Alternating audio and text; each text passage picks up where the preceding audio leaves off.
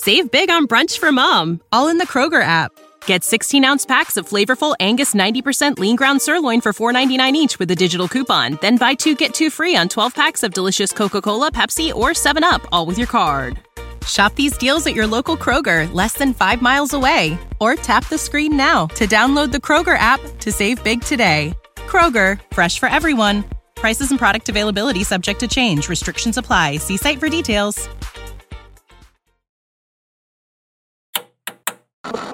With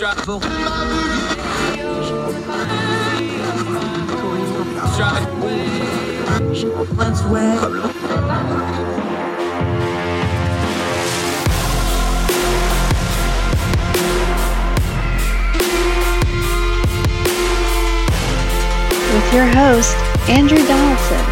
This is Heard Tell.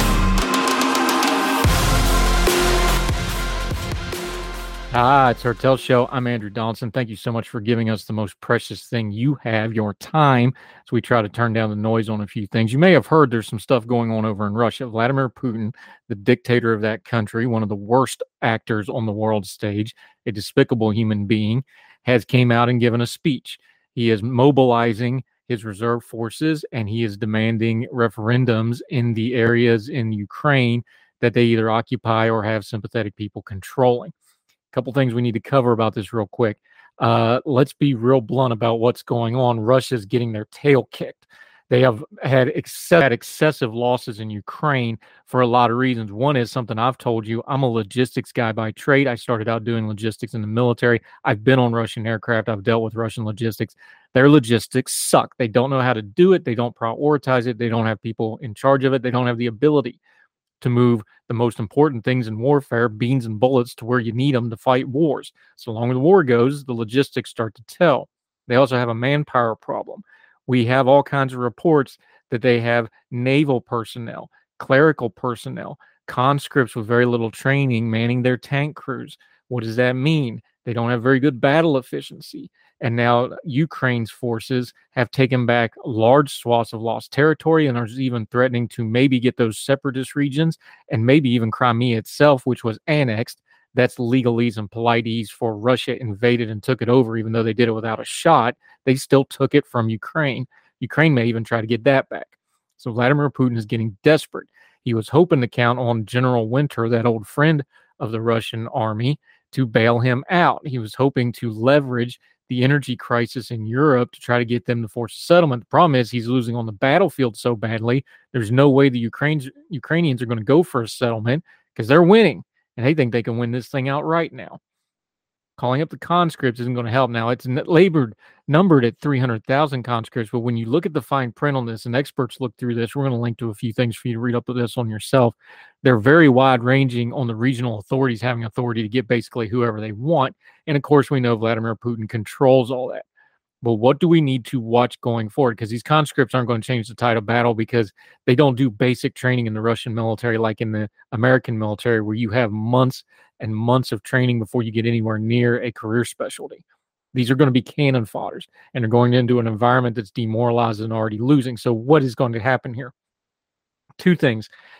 This is going to be meat for the meat grinders. These poor Russian troops that are getting called up and sent to the front have zero chance. So militarily, this isn't going to change anything.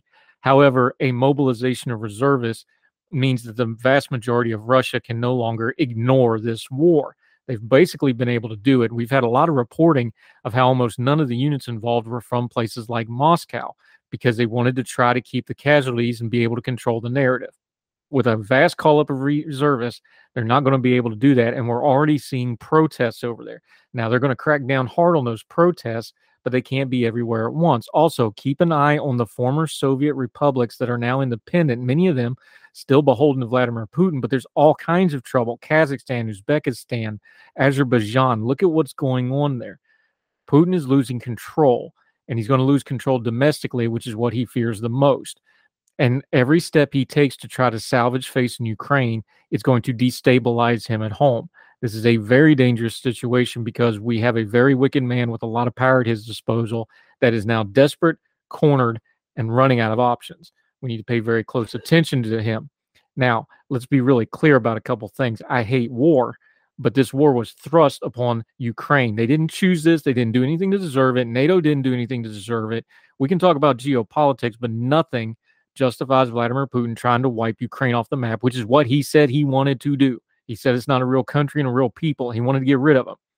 That's ethnic cleansing. You can even argue that's genocide. And it's just flat wrong. The good guys need to win and the bad guys need to lose, and Vladimir Putin's the bad guy. So I hate war. And the way I hate war is when somebody unjustly starts a war, you got to give it to them enough so that they never seek it again. Vladimir Putin, we have drained so much of his resources because the Ukrainians have fought him. The paper bear of the Russian army has been exposed. The Russian economy is going to be in real trouble this winter, and Vladimir Putin is decidedly weakened. Most of those in a vacuum are a good thing, but he's also a bloodthirsty dictator who kills, murders, and uses his own people, and he has a whole bunch of nuclear weapons and other things that he can make a whole lot of trouble with. We got to keep an eye on it.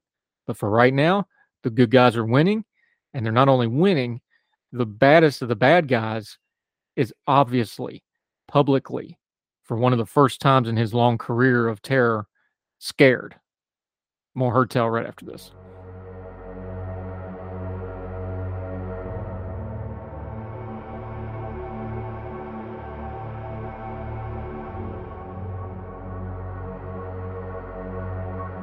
Grand Canyon University, an affordable private Christian university, is one of the largest and fastest growing universities in the country, offering more than 270 programs online. In addition to federal grants and aid, GCU's online students received nearly $130 million in institutional scholarships in 2022. Find your purpose at Grand Canyon University. Private, Christian, affordable. Visit gcu.edu/myoffer to see the scholarships you may qualify for.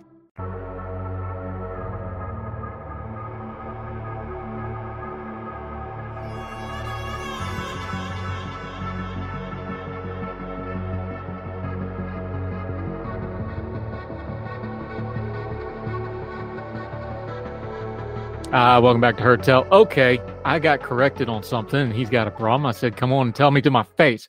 Actually, we didn't say that. I just said, come talk to us, because we like him. He's a good guy. He's returning to the show. Travis Nix, how are you, sir? Good. Thank you so much for having me.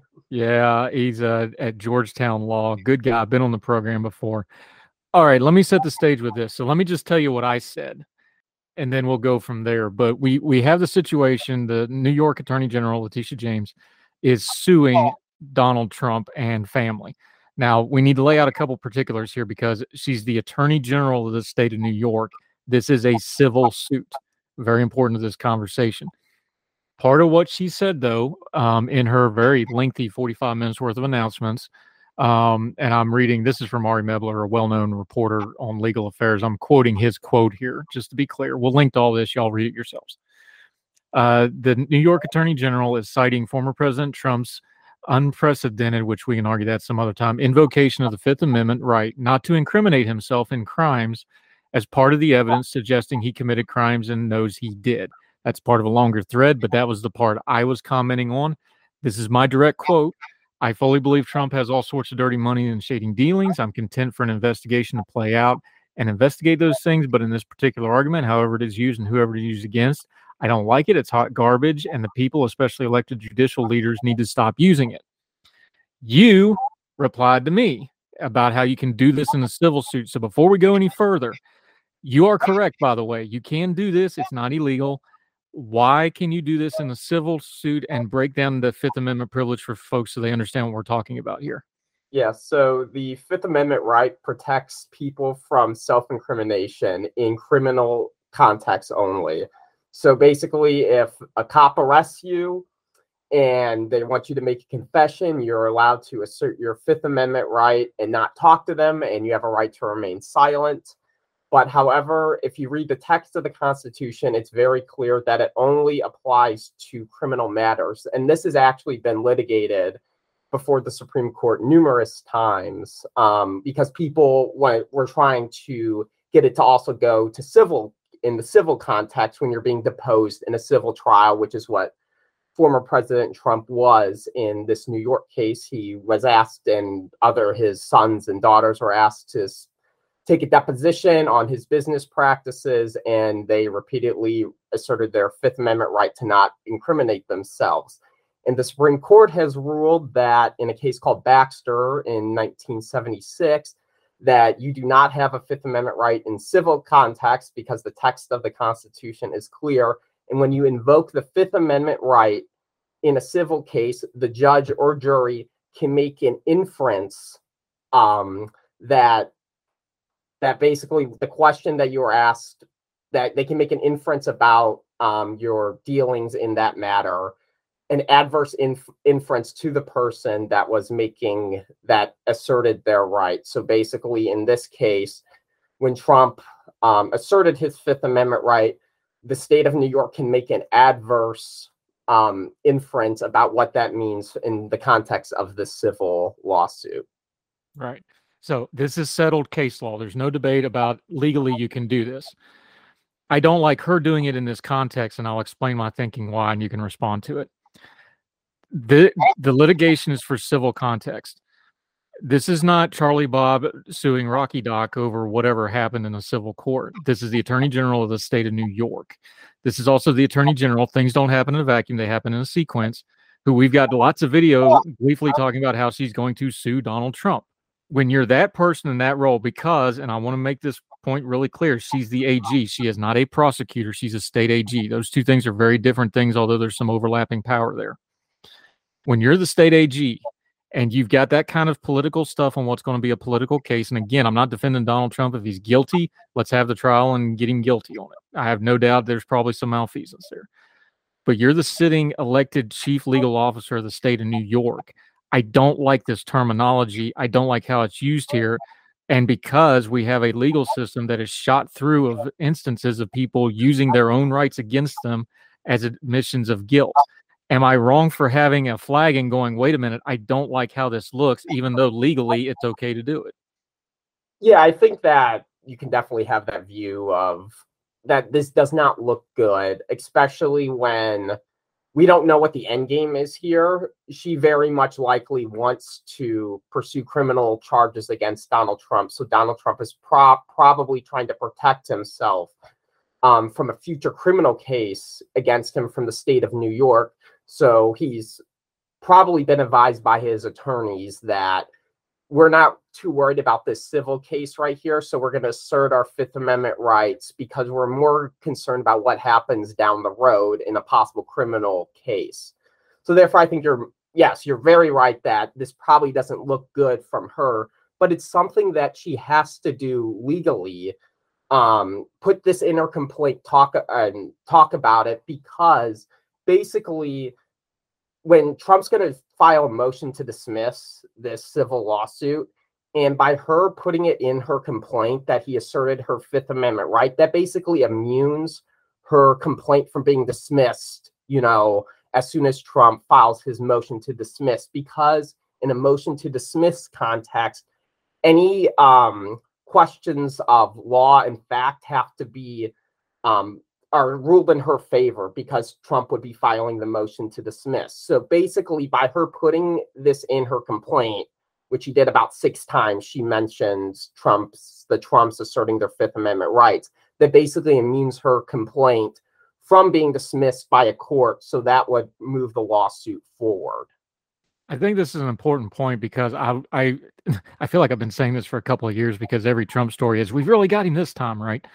I keep telling people, if you really want to get Donald Trump, let's just be adults here. Yeah, it's not fair. You can say whatever you want about it.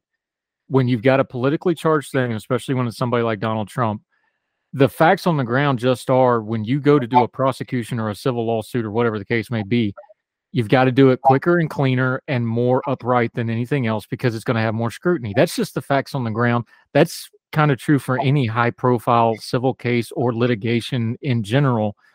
Is it not fair to say that we really should be paying attention? It's not a nothing to blow these things up when they announce them like this. There's a something to these sorts of things, isn't it, that need to be discussed? Yeah, I think there's something that needs to be discussed. I'm not sure she's too confident, honestly, in her case because she referred it to the Department of Justice. And if you actually read the complaint, it's about 300 pages worth of accounting practices, which is going to be the most boring thing for a jury or a judge to sit through.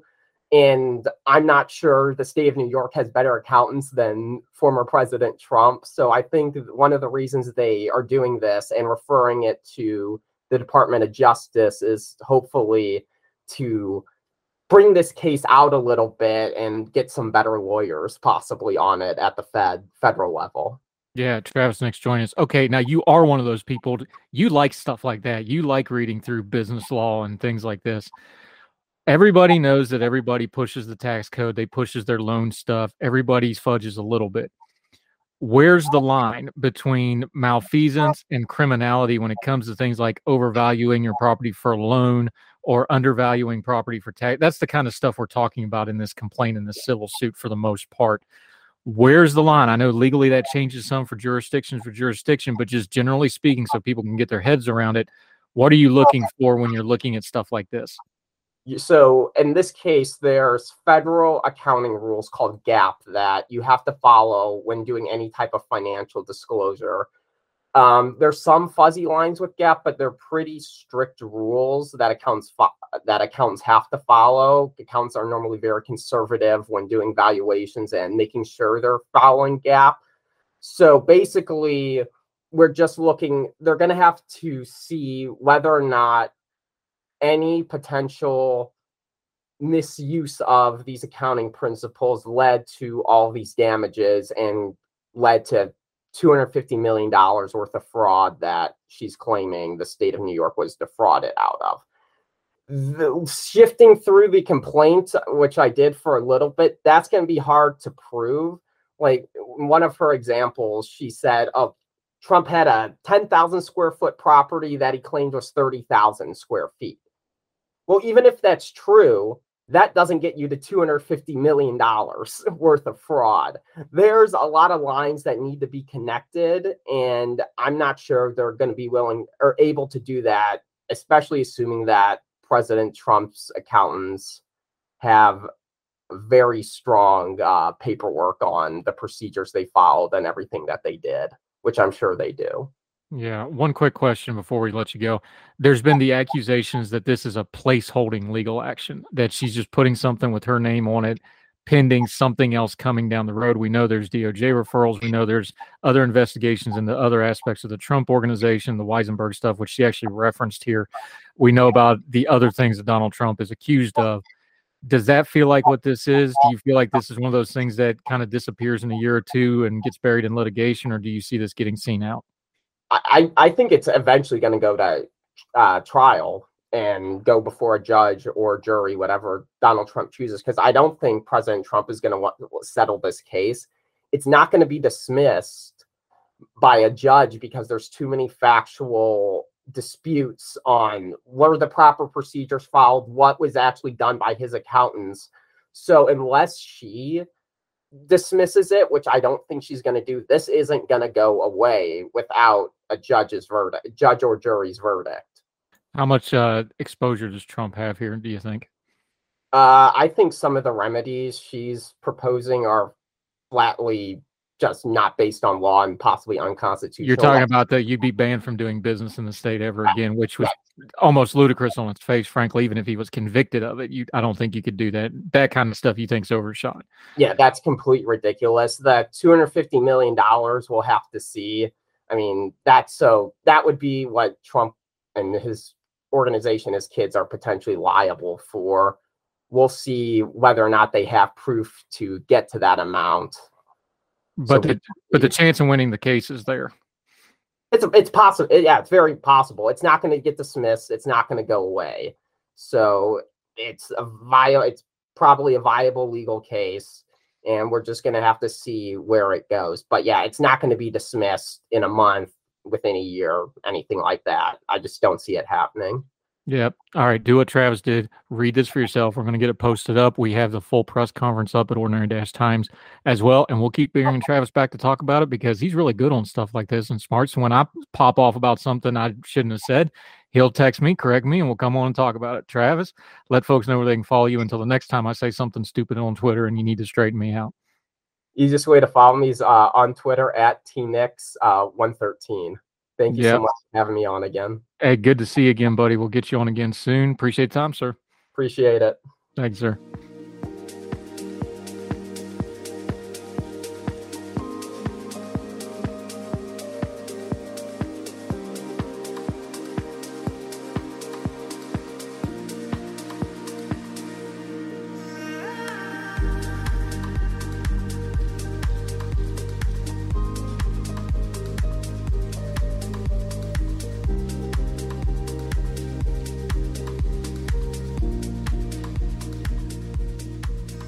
Welcome back to Heard Tell. Okay, we're going to do what we always do. We're going to take something that is really, really loud. We're going to turn the noise down on it. Going to get to an aspect of it that a lot of people just kind of skipped over that I think needs to be paid attention to. We're going to talk about these Martha Vineyard flights. We're going to talk about these buses going to D.C. We're going to talk immigration, talk migrants, going to talk refugees and asylum seekers. This is the guy we want to talk to it about. Another of our great Young Voices contributors. He's a political science guy, Daniel Chang Contreras. How are you, my friend? Thank you so much for the time today. Oh, thank you, Andrew, for having me. I'm doing great.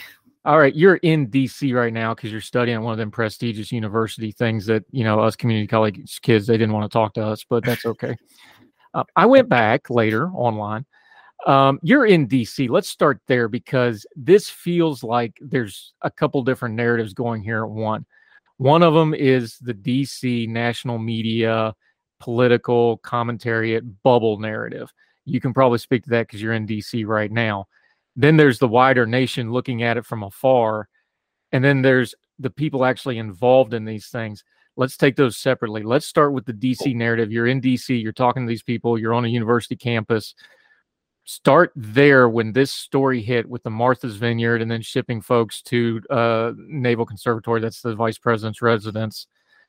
Start there with this story, how it hit you when you found out about it over the weekend. Well, so I found out mostly everything on Twitter. And so the DC narrative is basically as you expect. It's basically portraying Governor Ron DeSantis, Governor Abbott, in this case Abbott, because Abbott sent the migrants to DC specifically, but DeSantis sent them to Martha's Vineyard, as playing with immigrants as political pawns, as being particularly cruel, saying that, of course, Martha's Vineyard or Washington, D.C., New York, etc., they don't have the capacities to deal with migrants. This issue has been going for a while, as we all know. Actually, Major Muriel Bowser has called the National Guard for a while to try to deal with migrants. So that's a narrative, basically, painting, of course, Governor Ron DeSantis and Governor Abbott as using immigrants as political pawns to get better points with the Republican base and trying to basically piece off Democrats and in DC and in blue cities. That's like the media narrative itself, which is like the narrative that we've been hearing all around since these flights and buses started going on. Okay, let's break a couple of those things down, though, because there's no version of this from any side where this isn't using people for political gains. Like, that's just the base. There's no version of this where they're not using these people. So everybody's being disingenuous on that. Yeah. I don't think it's gaining us anything to parse out who's being the least disingenuous and who's being the most useful for these pawns. So I want to bring it to you this way. I heard very few people talking about who these people actually were other than just the average. Some of them got specific and said, well, they're asylum seekers. Most people just said they're migrants or immigrants or illegal immigrants. Pick your poison with that. I heard very few people talking about who these people actually are. So let's start where we talked about. There's different narratives going here. Who were the actual people being used in these stunts? And they are stunts, even if you agree with it. It's a stunt. Yeah. I think this is an important piece of this discussion because who they're using was not accidental, but nobody's talking about who these people as a people group specifically is. But you know who these folks are, don't you? Of course. They're Venezuelans. I'm Venezuelan as well. I know the situation of Venezuelan migrants as any of my compatriots know. And it has been a situation that is one of the worst humanitarian crises in the Western Hemisphere over the last 20 to 30 years.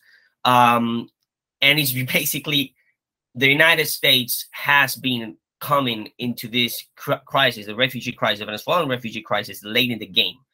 You guys, because of course geographically are quite far from Venezuela, haven't really suffered it in many ways, but now it has come into effect. It has come in, and now the Venezuelan crisis has come into the United States. The reality of this is that while we talk about asylum seekers, while we talk about Venezuelan migrants as if we're any other nationality, as we're talking about Salvadorians, Nicaraguans, Guatemalans, etc., the reality is the Venezuelan crisis is very, very different. It's very specific as well. It has a political origin, and Republicans know this because they've been telling this for years. Democrats try to ignore it in some regards because of some ideological issues, but the reality is that the Venezuelan crisis has left 6.8 million people fleeing the country since 2017, 2018. That's almost a quarter of the country in just 4 or 5 years have left Venezuela because of the socialist policies of Nicolás Maduro. And a majority of people actually haven't gone to the United States, right? I mean, a lot of people may say, oh, well, they're coming here. Majority of Venezuelans have left to Colombia, to Peru, Ecuador, Chile, Argentina, Panama. They actually even left to Trinidad and Tobago in rafts as well. So Venezuelans are leaving the country in an astonishing rate. This is imagine 25% of America left in 4 years. That's the magnitude of the issue we're talking about here. And those are the people that are being bused to Washington, D.C. They're being bused to Martha's Vineyard. And as you said, use as political stunts. To be fair, many of these people use this bus to get to New York, to get to Washington, D.C. And from then they'll go other place where they have some family and friends that they can settle in. That's most likely than not what they will do. But the reality is that the United States is now facing the reality of the Venezuelan refugee crisis. And instead of having an appropriate policy response, we are trying to include the Venezuelan crisis within the broader themes of immigration and the broader political fights between Democrats and Republicans on immigration, which I would think it's actually both not correct in a moral term, and also it's not even good in a policy term, because the root problems are very different.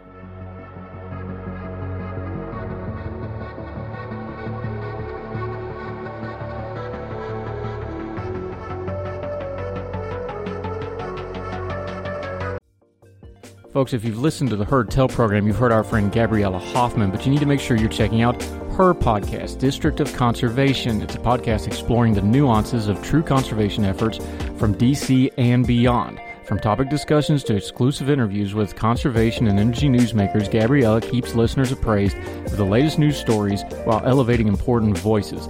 Listen to District of Conservation on Apple Podcasts or wherever podcasts are played.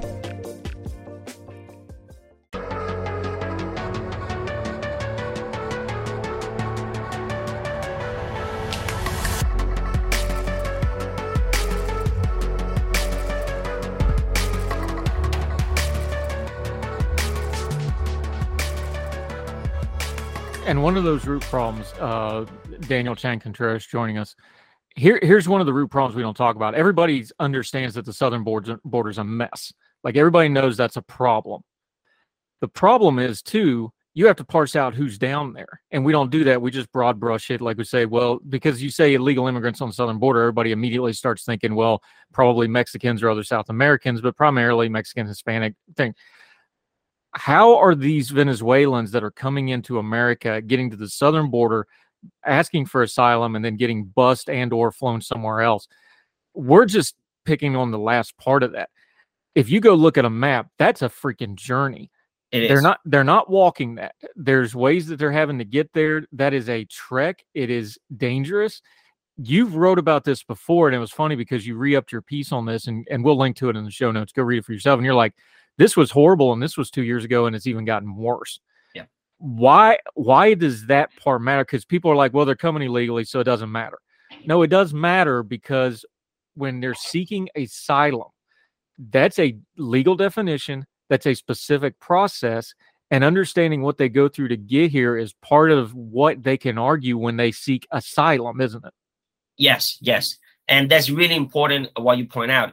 I understand the temptation of saying, oh, illegal immigrants, they all speak Spanish. They're probably from Mexico or the Northern Triangle. They're really close. They just cross Mexico and that's it. The reality is very different. As you said, Venezuela is far from the southern border. It's extremely far.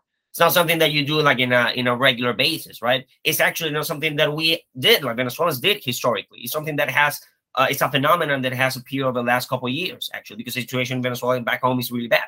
That's what's happening. It's not like historically Venezuelans go to appear in the Rio Grande and claim for asylum. No, actually, right? In 2019, in fiscal year 2019, 2020, it's like 5,000 encounters. Now we have 155,000 encounters on this fiscal year, and it hasn't ended yet. So the numbers are quite substantial. And what they do now, what Venezuelans do, when I wrote the piece that you referred, usually Venezuelans did get into Mexico by plane, and then they trekked through Mexico, basically being at the mercy of the cartels and coyotes and all that. But today, most Venezuelans don't do that because, thanks to Biden, by the way, Mexico imposed really severe visa restrictions on Venezuelans to avoid Venezuelans getting to the southern border. And that didn't work out. What it did was that Venezuelans are now going through the Darien Gap, which is a very remote jungle between Colombia and Panama. They trekked that gap where a lot of people died. This is really, really, really, really, really grisly, really bad things happening in the Darien Gap. We're talking about people dying of dehydration, people dying of exhaustion, people being killed, people being subjected to torture by cartels and criminals and all that, and gangs. They cross through the Darien Gap, and they then walk all the way up towards the Rio Grande. And by the way, this is not the only route of migrants, of Venezuelan migrants walking until they get to destinations. This type of route also happened a couple of years before, but it wasn't to the United States, it was to Peru, it was to Chile. It was more in the southern continent. So what I really want to point out here, and especially to American audience, this is not something that, the United States is, why are we picking all the Venezuelan immigrants? Why are they coming here? The United States is just the last country on the large list that is suffering the effects of the humanitarian crisis in Venezuela. It has been going on for a long while in South America. Chile, Ecuador, Colombia, Peru, Argentina, they can talk about it. And now the United States is just another name into the list. Just the United States just got caught off guard. Yeah, Daniel Chan-Contreras joining us. All right, here's where this gets sticky.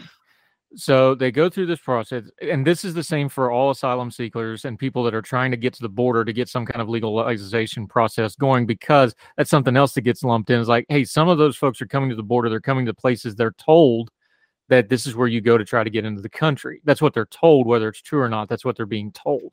So they get to the border, and they start trying to seek asylum or claim asylum. And to do that, because the way the laws are written, you have to be on U.S. soil to claim U.S. asylum. Yeah. That's where this gets really messy. These people now, again, like you just said, they've been trekking through the jungle. They've been, low-cost airlines, and then however they can get to the border, they get to the border, sometimes by very, malicious means that we'll deal with some other time. If they don't have a good information, and we don't have a good coherent policy, like you said, the Trump administration had one policy, Biden had an administration. They've been in court working on the Trump administration policy. When Trump came in, he was in court trying to fix the Obama era policy. We do not have coherent policy. Let's just lay that out. Whether you like it or not, it's not coherent. So all these folks are being told is come to the border, get your feet on U.S. soil, and ask for asylum. Mm-hmm. That's what they're told. So when they get to the border, that's when this starts getting really, really messy. Not just humanitarian, but legally it's messy, because even the American experts on immigration argue over what actually is the process right now, right? Yeah, that's correct. As you said, the United, I would say it's not that we have the United States doesn't have a coherent policy. Sometimes the police doesn't have any policy.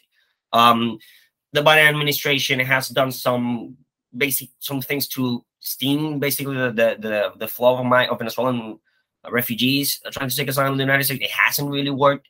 It has implemented TPS, but that TPS doesn't cover people who came, the majority of people who came through the border.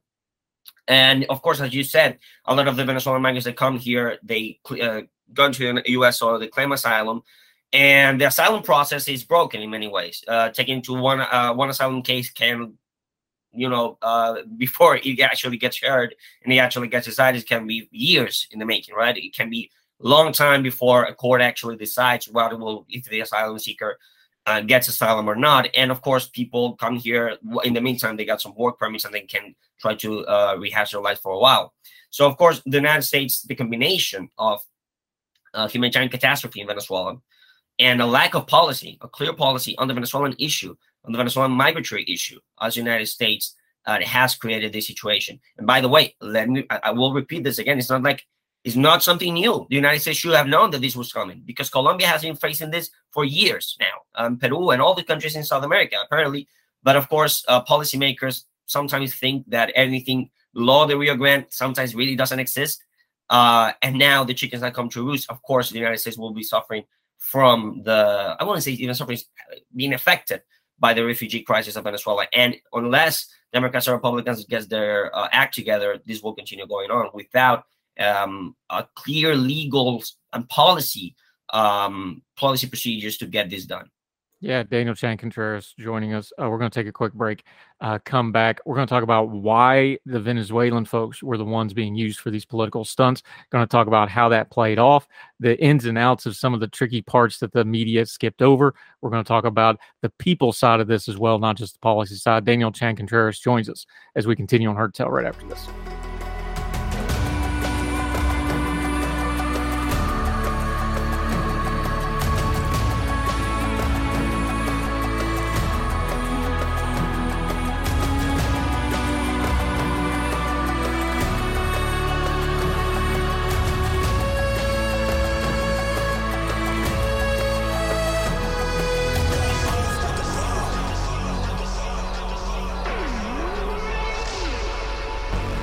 Welcome back to Heard Tell. Okay, we got Daniel Chan Contreras. We're talking the immigrant.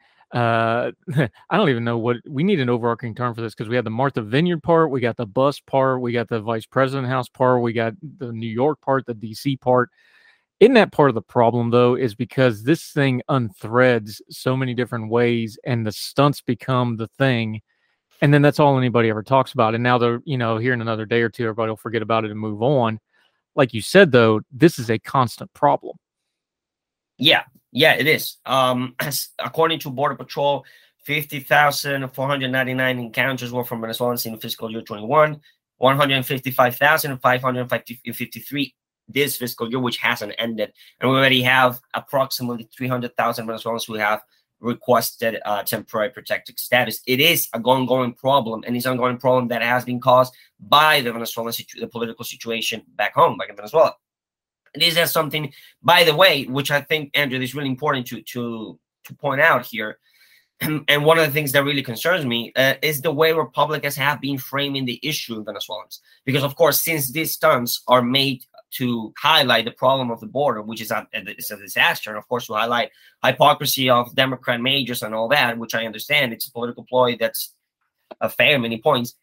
The problem here is that Republicans are now confounding the Venezuelan issue with illegal immigrants, right? After years of they saying, oh, the Venezuelan situation is so bad, communism is so bad, socialism is so bad, this is what socialism causes to a country, it destroys the country, and the Venezuelan people are now suffering from it. And that was all good or great, and actually was true and empathetic. And they say the same thing about Cubans. Cubans are not not illegal immigrants or refugees because they're escaping a communist dictatorship. Oh, but the Venezuelans who are also being ruled by a similar dictatorship, they are illegal immigrants just because, of course, the ploy requires them to be illegal immigrants, right? So that's what actually concerns me quite a lot, that the Republican Party, who has been quite consistent on the way that characterized the Venezuelan crisis, now in these moments, because, of course, the political necessities dictate in that way, they changed a little bit the tune. It's like, oh, Venezuelans are no longer, like kind of victims of communism. Another illegal immigrants are coming to the country. That's something that I consider it's worrisome as a Venezuelan and as a conservative as well. Here's the thing. Let's be adults here. When whoever planned this and I know DeSantis and Governor Abbott and Governor DeSantis, they're getting the flack because these are their programs. They didn't handpick these folks. Somebody in their chain of command and their staffs did this. Somebody purposefully said, let's get the Venezuelans for this. They did that purposefully. They didn't get, folks from any other country. They didn't use Mexicans. They didn't use any other group. I know it's speculation. I don't think that's accidental. It can't be accidental. Of all the folks down there, they know the asylum process is more legally fraught. They know it's more complicated. They know that the situation of these folks is a little different. Why did they pick the Venezuelan folks for this, do you think? Because it's happened more than once now, so it's not accidental. Yeah, it's happening a while. I mean, actually, the majority of people being bussed around, it's not like only Martha's Vineyard or the vice president's home is like majority of them are Venezuelans. I wouldn't know, and as you said, it's speculative. I don't know the inner and outs and like the process it works, but my working theory is basically most Venezuelans who cross the border immediately ask for asylum. I mean, they cross the border and immediately ask for asylum because that's the way that migratory flow is working, right? So when you ask for asylum, of course, you have to report to government, basically, right? You have to report to border agents, you have to report to immigration officers in some ways. That makes the Venezuelan pool of migrants or refugees easier to detect, basically, than those from other countries that don't try to claim asylum and try to actually go into the country without being caught by immigration officers. That's what I think, first one. And the second one, of course, as you said, the situation is quite fraught. Venezuelans, we are very new at this, trying to get this, of crossing the border. This is not a history of Venezuelan crossing the U.S. border. So, of course, people who come here can be easily dissuaded to try to go and pick a bus. Maybe it works for them, actually. Maybe they want to go to New York, whatever. The situation is fraught. A lot of them probably don't know a lot of English. And, it's a bit easier to get them to agree. Probably a lot of them do agree and just want to go further north. And like they say, okay, I'll pick the free ride. So I think it's a combination of both factors. One, that the Venezuelan pool is easier to detect. That's my working theory. I don't know if it's true. I don't know if it's not true. It's just completely speculative. And the second one is, of course, the situation is a little bit more fraud. A lot of Venezuelans, it's the first time they're doing come to the United States. They don't have a lot of people who are trying to. It's just not a history, right, of Venezuelans trying to cross into the United States through the Rio Grande. So it's easier for them to believe anything, really, what they're told. The sad truth of this, Daniel Chan Contreras joining us. The sad truth of this is I think everybody got what they wanted out of this episode, the Martha's Vineyard episode. This Governor DeSantis, he got his national pub. The anti-immigration folks got to throw a big fit. The pro-immigration fans got to say, "Oh, look how well we treated these people before we, shipped them off to Cape Cod." Which, by the way, that's been a refugee place for years and years and years. That's exactly where you put somebody like that. So that was all noise too, by the way. What do we do now? Because everybody got what they wanted out of this story. This is going to happen again. They're going to keep doing this. Everybody, both sides. They're going to keep doing this because everybody got what they wanted out of it.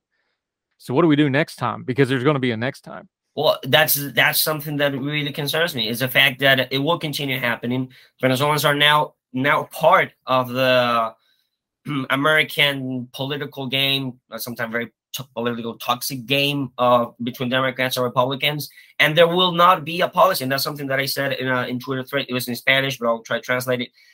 The fact that this Martha's Vineyard episode, beside the hypocrisies of both parties and all that, shows that there is a lack of policy, a lack of coherent policy by the United States government to attend the biggest humanitarian crisis in the Western Hemisphere, and it will continue going on this way. You will see more buses being shipped to Washington, to New York, to other blue cities. Blue cities will, do a photo up and say we treated them well and they shipped them off. But the reality is that Venezuelans will still be the victims after this. I mean, the consequences of this is that Venezuelan asylum seekers there's not a policy to take care of the Venezuelan refugee problem. And now that it's become politicized, there's even less chances for there to be a coherent policy response to the Venezuelan refugee crisis. A crisis that, and I really want to really point this out again and again and again and again, is not a unique American situation. It has been going on in the entire continent for years. 6.8 million people in the last 4 to 5 years. That's a quarter of the population. That's like 80 to 90 million Americans left in 4 years. That's the situation. That's it is almost at the same size as the Ukrainian and Syrian refugee crisis without a war. That's the size of the problem we're talking about. America's only get the little bit of it 4 years later, and it caught the American government and the political establishment off guard. Yeah. To put a bow on this, you tweeted about this extensively. I'm going to paraphrase and condense this because this Twitter thread was in Spanish and a lot of us don't habla. So you tell me if I'm wrong on any of this, but I'm going to try to paraphrase some of what you were getting to. And basically what you started driving at, because you started getting pushback on Twitter and you started responding to it. A lot of the same tropes we hear about the southern border is like, oh, well, Venezuelans, they're just sending us, they're emptying their prisons and sending us all their bad folks. And then you went, and this one really hit me because I think you're right. I think this is going to happen. I'm going to quote you here, and this is the Google Translate. So if it's a little off, you tell me. But it said in 2 years, you're going to see Republicans. And again, they've always said these are communist refugees. We need to help these people. What's going on in Venezuela? Correctly, what's going on in Venezuela is a humanitarian tragedy. This was one of the richest nations in the world through natural resources and other ways, and they completely wrecked the economy in basically 1 decade. You said several Republicans, you're going to start seeing them say, well, Venezuela isn't really that bad, that it's been fixed. Why not just make them all go back? I'm afraid you're right, but I'm afraid you're right because we're starting to hear that about Cuba. We've started to hear that about other places that legal immigrants even come to. There's this real hardcore wing, and it's always been there. You can go back to the 1880s and see the exact same propaganda of, well, you're native born or you need to go back. That kind of garbage. I think you're right because we've seen this over and over again all throughout American history where you have this and again, I'm not talking about illegal immigration, which is a problem that needs to be dealt with. Legal immigration, asylum seekers, refugees that we probably should be doing some kind of accommodation for. I think you're right to say that. What are you watching for in the next, like we said, they're going to keep doing these events. What are you watching for in the next few years that are going to be warning signs that the tide like that is turning? Well, I think one of the most important things to note will be the way and the narrative that turns the Republican and conservative media outlets use to describe the Venezuelan situation, right? Until now, until a couple months, it was always Venezuela was used as a talking point for campaign speech, saying this is what socialism does. It's really bad. People are fleeing for their lives or escaping a communist regime, which is all true. But if that tone, when they talk about Venezuela, changes from this is an example of what socialism can do to, oh, look, this is another example of what Biden failed immigration policy has done. And they're bringing criminals and all that. This Breitbart report that came out talking about that, which I think is really inconsistent and flimsy. If this is the new talking point when they talk about Venezuela, just the migratory issue, and completely forget the root cause of the problem, which is communism, socialism. If that's going on, then I'm afraid the Republican talking points and the Republican rhetoric on Venezuela will change drastically, and will go on, and they will just simply lump it in as if it was another immigration problem of, like, I don't know, Mexico and El Salvador or Guatemala or whatever. Yeah, and this is a problem whether it's immigration, education, spending, whatever. When you start lumping things into buzzwords, you don't get any kind of good policy out of that because these things are complicated and you got to turn the noise down. That's why I have people like you on, my friend Daniel Chan Contreras, joining us. Till we get you back, I'm going to have you back because we're going to keep talking about this. This is going to continue to be an issue, unfortunately, for the Venezuelan people. Let folks know where they can follow you, what you got going on. We got your social media up on the screen. Let folks know what you got going on until they see you on Heard Tell again, my friend. Yeah, you guys can follow me on Twitter. I usually post my thoughts over there, both in Spanish and English, and also write for El American, which is a conservative media outlet aimed at Hispanics. I occasionally write there, so anything that I post, I'll post it over there. Great job, buddy. Good information. We're going to keep talking about this because this stuff is complicated. And until you get into the little nitty gritty details of it, that's why our policies fail, because everybody wants to pick out their one tree in the forest, cut it down, and then think the problem's solved. That's not how these things work. And we need to focus on these as people problems first, and then the policy will follow. Daniel Chan Contreras, love talking. Good time. We'll do it again real soon, sir. Thank you so much for the time. Thank you, Andrew. Thank you very much. Yes, sir.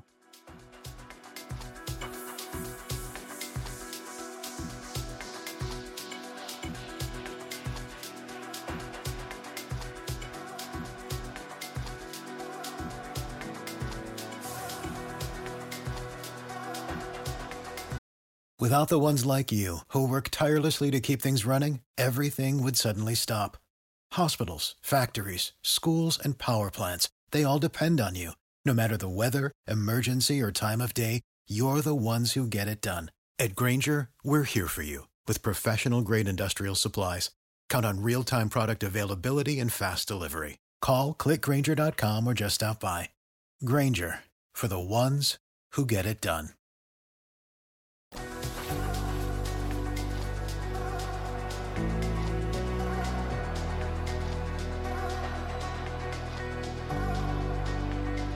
And that'll do it for today's edition of Heard Tell. A lot going on in the world. We're going to keep getting in knowledgeable guests. We're going to keep doing what we always do, turn down the noise, get to the information we need to discern the times we live in. We can't do it without you, though. Appreciate you listening. However you're watching or listening, whether it's on the podcasting platforms or YouTube or our radio partner or the Facebook page they have, We sure do appreciate you. We'd love to hear from you. We've actually done whole shows and segments just off questions or comments or things you wanted covered that you didn't think people were talking about at Heard Tell Show on the gmail.com. If you want to send us an email, love to hear from you there.